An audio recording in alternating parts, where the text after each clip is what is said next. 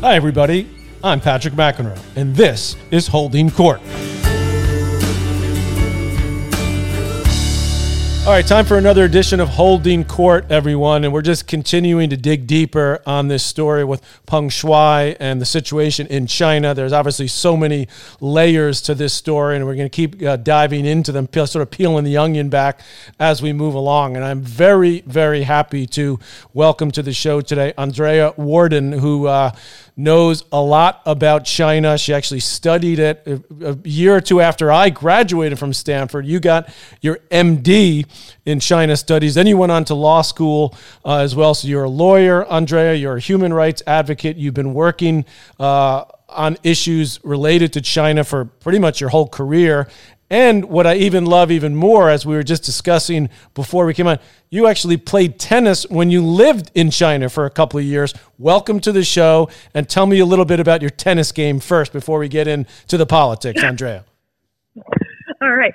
Patrick, thank you so much for having me on your podcast. It's just wonderful to chat with you, and I so appreciate the attention that you are giving to this very important case of Peng Shuai. Your guests have been fantastic, and it's great to have her continue to be sort of in front and center, right, in the limelight through your work. So I very much appreciate that. Right. So my tennis game. I played tennis. I played varsity during high school. I went to tennis camps for many, many years as I was growing up. And then I played actually a semester of college tennis. I went to Yale. Right. And then, after college, I went to China. I had majored in history and East Asian studies, and I also had studied Chinese. And I ended up in China. I was there from early 1987 through the June 4th massacre around Tiananmen Square in 1989.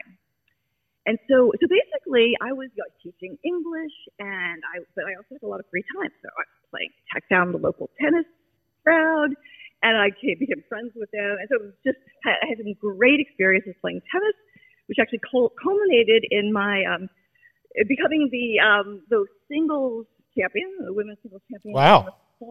In the fall of 1987. Uh-huh. That sounds more impressive than it actually is, because about 6 women at the time played tennis. So it was very early in the world of tennis in China, but there was definitely growing interest. And then one thing about where I was living in Changsha, Hunan, and there's a connection here with Peng Shuai. So Peng Shuai is from Hunan. Right. So unfortunately, our paths never crossed because I was there. Yeah, I was there in 1987, and she was born in 1988. Yeah, and it was really the 1988 Olympics in Seoul when tennis became was back in the Olympics. 84 it was sort of a test sport, and then 88 it became a medal sport again, and that really sort of was the birth, I think, Andrea, of tennis becoming as big as it's become within China. And obviously, as you said, there were 6 other ladies you were playing with. Were they all Chinese? Yes. Yeah. But it was a small group. So, right. So when I say I was singles champion, I kind of say that tongue in cheek, but they were certainly avid. And then I actually had an opportunity to go back to Changsha to visit friends and former students, and also to see my tennis buddies. And it was maybe 2 or 3 years later. So this would have been then after the Olympics, and China's sort of then putting a lot of money into the sport. And my friends were so excited about the new stadium that had been built. Right. And you got to come with us, and we got to play on these new courts, because in 1987 the courts were they had chickens running around. Oh my goodness! Wow. There were cracks. Of course, they weren't well maintained, but there was such a tennis fever when I went back to China in 1991, 92.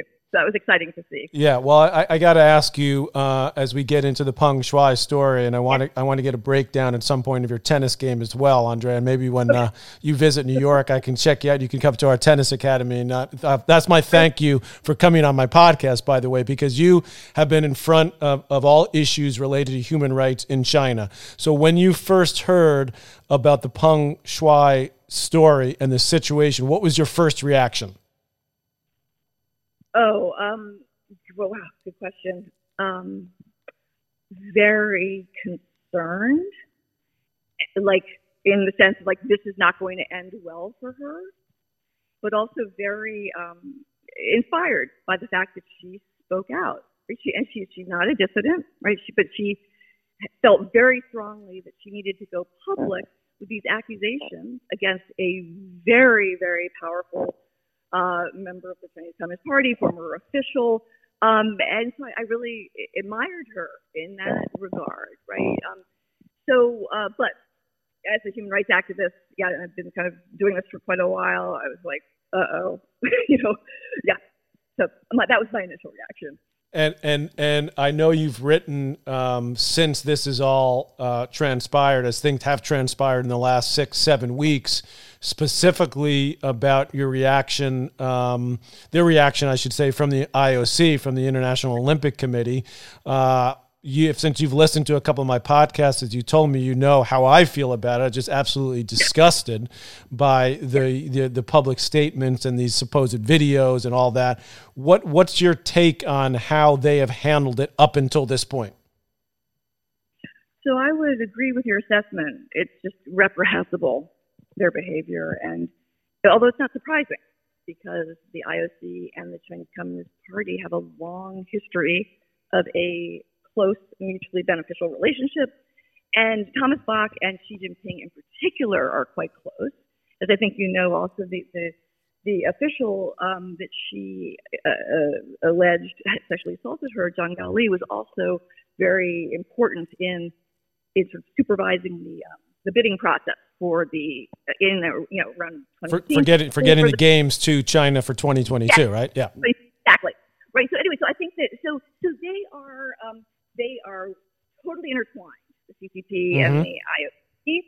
And so I wasn't surprised, but in a way I was sort of shocked in the sense that like I was kind of like, okay, who's the PR firm, for the IOC? Like, right? Like this was ridiculous, and like this was not going to look good for Thomas Bach and the IOC, right? But then I thought, okay, well, actually, the only people that they're listening to really are the Chinese Communist Party. And interestingly, the Chinese Olympic Committee opened an office in Lausanne in I think December 2018, and apparently it's very unusual for a national Olympic committee to actually have an office in Lausanne. So there's just a lot of a very close relationship. Right, so between the Chinese government and the Communist Party, the IOC, Thomas Bach, it's all sort of intertwined. And also Xinhua and IOC media. So basically, it's like I can imagine Xi Jinping saying, "Hey, Thomas Bach, can you give me a hand here, like a little assist?" Mm-hmm. And he just played right into it, right? So absolutely complicit, and just shocking, right? So just horrible to be part of this, and then to continue to be part of this cover up and the CCP propaganda ploy. It's horrible, and of course it also then exposes just how incredibly hypocritical the IOC is, because they have all this this wonderful rhetoric about human rights and universal values and the importance of sport for humanity, et cetera, and they just are essentially helping the Communist Party quash these allegations and So anyway, so not happy, but certainly not at all actually surprised. Not surprising, but I guess it for those of us that we assume that there's obviously connection between not just the Chinese party and the Olympics, the IOC, but the U.S. Olympic Committee or any big country. You assume there's this connection, but I guess when this came out, like you said, you weren't surprised, but then all of a sudden you see it and you're like, are they kidding? I mean, do they actually, I mean, does this guy actually think? They had one of the former members on, I think it was a Canadian guy, and I'm watching this and I'm like, I mean, is this for real? I mean, I can't even believe that he's saying these things like, oh, well, we had 4 ex-athletes talk to Peng Shuai on the video, and the ex-athletes, they know about competition and, being in tough. I'm like, what in the world does this Right. have to do with anything? You know, like that I was a former professional tennis player, or, that all of a sudden, like, I would be knowledgeable talking to someone in this type of situation is the most asinine thing I've ever heard. And he was saying it like that was like routine. Right. Oh yeah, no, I agree. I mean, his various interviews. I think it's Dick Pound. You know, his interviews have just been outrageous. You know, and at first I was like, is he really just kind of losing it, or does he actually believe this? Does he have some sort of mental health issue? Like, what is going on? And I just think they really are totally embedded, the CCP and the IOC, in a way that is not that no other National Olympic Committee or ruling party or government is. I mean, certainly, right, we would expect, praise from the IOC, for any country, right, that's hosting the Olympics, right, together, and so that's sort of expected. But if you look at the sort of various statements from Thomas Bach over the past few years, and then even before that, and from Jacques Rogge, 2008, this goes above and beyond, right, anything that you would see, for example, from like a Western country, or from take South Korea and the 2018 Winter Olympics, right? So there's something here, and it's actually absolutely something worth investigating. Like, what is going on with the IOC? All right, so Andrea Worden is joining me here on Holding Court, and she's a lawyer. She's a human rights advocate. She's an educator as well, has been for many years in her incredible career, and she focuses on China and the UN human rights system. So when you look at how this is unfolding, and let's stick with the Olympics just for the moment, because I know you wrote a piece on this on ChinaChange.com. Where do you summarize a little bit for the audience sort of what you talked about in that article? Sure. So this is an article that I wrote in April of this year, and it was sort of an early call for right-respecting countries to engage in a diplomatic boycott. And the reason that this I felt, and others too at the time, felt was quite important, was that these Olympics basically glorify Xi Jinping. They give him legitimacy, and they are essentially, when diplomats come and are present there for the opening ceremony, they become part of the propaganda spectacle, and they are essentially giving their imprimatur to what's being said, what's being shown, Xi Jinping's policies, et cetera, et cetera. So, and of course, your listeners know, there are just a tremendous number of human rights abuses happening like daily, incredibly severe in China. Not to, of course, many people have, rightly so, on their minds the genocide in Xinjiang against the Uyghurs. Right. There's that. There's also Tibet. There's Hong Kong that Daryl Morey had tweeted about. I think one of your previous mentioned that, right? So it's just a slew of issues, and then the human rights lawyers in China just being just like locked up, essentially disappeared. Your guest Peter Dahlin also talked about that, right? The use of disappearance. I mean, the list goes on and on. I wouldn't have enough time on your podcast to go on and on, but to sort of go through the whole list, right? But basically, I was sort of the main point was that we really we shouldn't be complicit in legitimizing these games. So basically, you think the diplomatic boycott, which has already been announced by the U.S. and lots of other countries have followed suit, is the way to go. You're not calling for an overall, like an athletes boycotting the games, right? Right.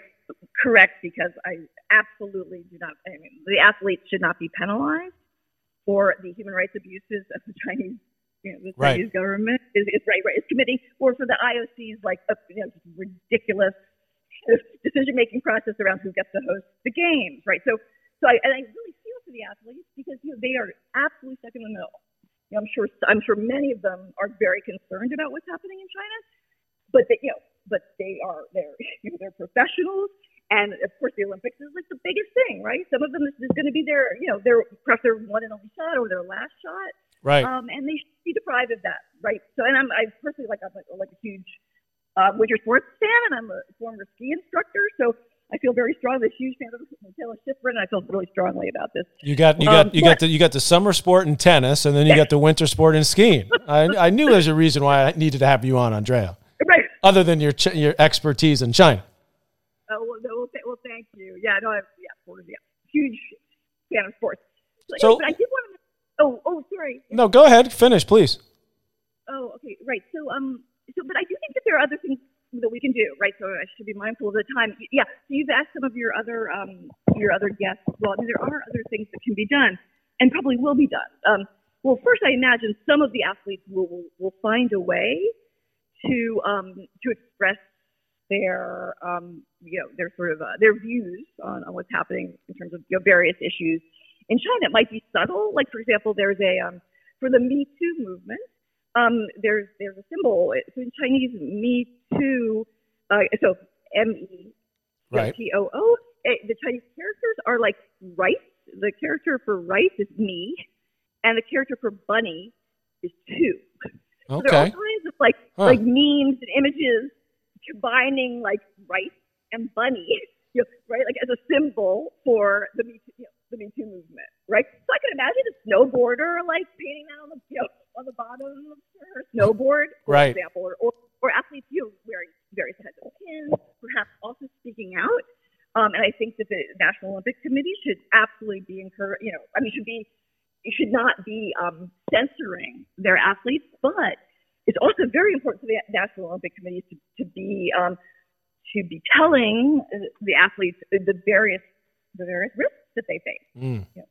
Well, I remember going to the Olympics as a coach for the team, the tennis team, the men's team in Athens, and I remember sort of being, with all the team and the staff being sort of, given not read the riot act, but read sort of, it's just the Olympics. You're not supposed to make any political statements, that whole thing. So we'll see, as you rightly say, like how the athletes kind of handle that and see who's got the courage to step up and make some sort of public statement. Now, I want to get back to Peng Shuai, because, you said to me initially when you saw this that you were extremely concerned. And of course, those of us in the tennis world that know her, as I do, you've heard my podcast, you know that she was on the same tennis team with me. I'm not going to say I'm great friends with her, but I know her. She was always a very friendly person around the tour, always smiling, always laughing, just a wonderful personality. So we're concerned about her. How concerned are you right now about her overall well-being? Very concerned. She is clearly being used as a part of this, propaganda campaign, right? She obviously is not free to speak, and her movements are clearly controlled. She sort of appears when the Chinese government needs her to appear for these various performances, right? These so-called video calls. Nobody's seen the footage of these video calls, right? But she just shows up, right? I mean, and so as Peter Dawn and Yashra did a nice job explaining, I mean, she's not free. She's being controlled, and she has essentially no free will at this point. She is her movements are controlled. She certainly doesn't have access to a lawyer, right? If she did, we would have heard from him or her by now. And the one thing that I would say about in terms of possible, I might sort of disagree with Peter on in one aspect. We don't know that she is physically safe. Mm-hmm. Peter had sort of suggested that I think felt very confident that she was. My take is that she could easily be, like, for example, being sexually abused, in a way that doesn't leave any marks or scars, physically, right? We just don't know because she's in touch with nobody. And so, sort of the legal term for that is, she's being held incommunicado. She can't, is she talking to her family? Is she talking to her friends? She's certainly not able to talk to Steve Simon of the WTA, right? So I'm extremely concerned, and I know that we're probably running out short on time, but I did want to make one point that I think is important for I think that your listeners perhaps would be quite interested in, right? Is that a couple of times Thomas Bach has mentioned this, I'd love to have dinner with you, right? When I arrive, right? when I arrive in Beijing in late January, early February, we'll bring these other IOC people, right? And we'll have this like nice dinner. He said it's quite that dinner is going to be like the grand finale of this show, right? So it will be videotaped. It will be aired. One question is like, will NBC be, right? Will they be covering this? Like, oh look, like a snippet of the dinner where Peng Shuai is acting like everything is perfectly fine. We don't hear from her actually, her actual like, okay, this is what's really going on, folks. Or like, it'll be completely scripted and staged. And then after that, right, what happens? So my concern is that after that, the sort of grand finale of this box dinner, and who knows who else will be part of this, right? That she is just going to really possibly disappear. And I think that the Chinese Communist Party is hoping that the world will kind of forget about her after the Olympics. Interesting. Right? Yeah. Wow. It's a very interesting twist. And you bring up something about NBC, who broadcasted, of course, in the United States. How will they handle it? Right. Yeah. And then one final point. And again, I'm sorry. I know. No, you can keep going. This is fascinating. I mean, you can listen. I told you earlier, Andrea, this is my podcast, so we can do whatever we want. Okay, we can stay on, and this is fascinating. So please take your time. Okay, thank you. Yeah, no, I really appreciate that because I think there is, as you mentioned in your opening, there's so many layers to this. And so much of it also is a show, and we're of course not hearing from her directly, right? So basically, right. So there's the NBC, right. Complicit, right? I mean, if it, even just, broadcasting any of this. Oh, for example, I think I mentioned this in my piece for China Change. So we can totally expect that there will be some, in terms of the opening ceremony. Of course, China is just gonna, the Chinese government will put on an amazing show. Just like in 2008, right? And the world was like, holy shit, like, wow. Wow, right? yeah, they can, and that we know they can do. Absolutely. Right. They can do that. Absolutely. And so here, when there's such, repression, right? And killing, torture, abuse, the list goes on and on. In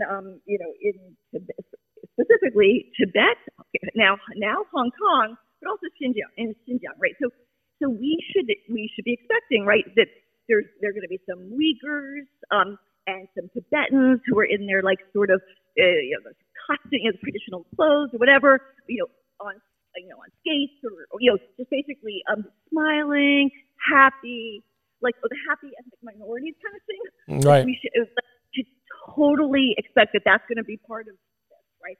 And Xi Jinping was grand plans for like ethnic unity and solidarity and the collective consciousness of like in China, like we're all one big happy family. That is going to be just sickening. And so does NBC want to be part of that, right? Is NBC going to be like showing that? Like, so just I'll just leave that there. And then finally, so I do want to mention another thing, back to Peng Shuai. Is it so after all of this, right? She has this dinner that's going to be the Chinese government and the IOC is going to sort of show, sort of demonstrate or use to demonstrate like, oh, she's completely fine. People need to stop worrying about her. She's free, whatever. She can do whatever she wants. So we know that's not the case. So if she remains in China, which is very likely, she will continue to be controlled and used. Like she'll be trotted out, maybe occasionally for a tennis thing or whatever. Right. But she will be free. Like, for example, I think, so there's another thing too, right? She has not, and maybe correct me if I'm wrong, I don't think that she announced retirement, right? No, she is not. I mean, she hasn't played for a while. I believe she was injured, and so she hasn't played actually since, I believe, before the pandemic hit. So that's, about 2 years ago, and she's right. in her mid-30s. So right. She's had a great career. Obviously, was great doubles player, top 15 she got to in singles, so an excellent career. But I believe she had some injuries. But what do you think? You think they're going to use this as a way to say she's like now retired? Yes, right. That exactly. So that's my thought, right? Is that they would essentially like the CCP, the Chinese Communist Party officials, will say, they will retire her effectively, right? So I mean, this is what I'm thinking. I don't know. There's so little that we actually know, right, about what's going on. But that would be convenient, right? As you said, injuries, she's in her mid-30s, et cetera. So that way she gets, sort of off of or out of the sort of the world of international tennis and competition, right? So if you think about it, if she were able to, if she continued to compete, so let's say if she, I mean, it's obviously too late now, but if she were going to go, compete at, like, let's say the Australian Open, certainly her mind, the CCP minders, be all over her. Like, she would not be, free there. Maybe she could play tennis, but even so, they would be very concerned about, like, the fans, the crowds, like banners, like, yay, Peng Shuai, like we support you, Peng Shuai, right? Like, and the Chinese government can't control that, like in Australia, right? Right. So anyway, so they don't want to create a situation where that happens, or like an Australian journalist, like, hey, Peng Shuai, can I have a word with you, right? So I think they're going to remove her from the world of tennis, and then if they do though, so she's in China, she's going to be controlled and monitored. All of her internet accounts are shut down, like she's isolated. And so but then, like, let's say they let her out, maybe trying to think strategically, like they let her out. Oh, we're going to let her go to the U.S. to recover from her tennis injuries, or or rehab or whatever. Let's say she managed to leave China. Even then, she will still be controlled because there are family members. She'll have family members in China, and the threats will be there. Like, Peng Shuai, if you speak out in the U.S. or whatever country you might end up in, your family here will suffer. That is an increasingly kind of used tactic by the Communist Party. It's that there's actually a term for it, not just China, but also Russia and other authoritarian countries. It's called transnational repression. Mm-hmm. And so, for example, the Uyghur Human Rights Project just issued a report called, to quote, "Your family will suffer. How China is hacking, surveilling, and intimidating Uyghurs in liberal democracies." So she's not going to be free, even abroad. So I was thinking about what are the possible outcomes for her. I just got really depressed. Yeah, I'm getting depressed listening to it because it doesn't. No, I mean, seriously, it's like because this is sort of, this story, unfortunately, is sort of dying down a little bit. So I get the sense that the mainstream media who call me periodically when there's some sort of story in tennis that's more than just tennis. Those calls aren't coming. Forget about me, but even to others, in the tennis world. So that's depressing to me, and that's part of the reason why I continue to get people like you to come on and talk about it that really get it and really understand. In fact, Yashui Cao, who runs the ChinaChange.com, she's the one that told me about you, that I should talk to you, and she said something to me that's still haunting me to this moment, which was a couple weeks ago, which was, there is no chance, she said on my podcast a couple weeks ago, there's no chance you will hear from any other athlete from China. And, she's 100% right. And so, she's right. And now I'm worried that you're going to be right. Yeah. Sorry. I shouldn't laugh. No, this is horrible. I mean, I guess one thing maybe just perhaps for the tennis world, and it's been so great, by the way, I did want to just say how great, the WTA has been, Steve Simon, and all of the tennis players who've spoken out on her behalf. I mean, that's just so refreshing, right? Like, I mean, just amazing. So, but it's going to be up to the tennis world perhaps to figure out how to, really actually how to help her after the Olympics. Mm-hmm. Like, maybe invite her to some sort of, invitational or whatever, in order to keep the pressure on, basically. Say yes. The Australian Open should invite her to come to the Australian Open, for example. And then if she doesn't come to that, the BNP Paribas Open, which is in California in March, they should invite her to that. And then they should invite her to the French Open. You're right, Andre, and it has been, I've been proud to be part of the tennis community, to see current players speaking out, ex-players, you know, big names like Chris Evert, Martina, Billie Jean King, obviously, who have done so much for women's sports and all over the world. So, you know, we're going to keep doing our part. Thank you. You know, I hope the men's tour goes along with the women's tour, which they've yet to do.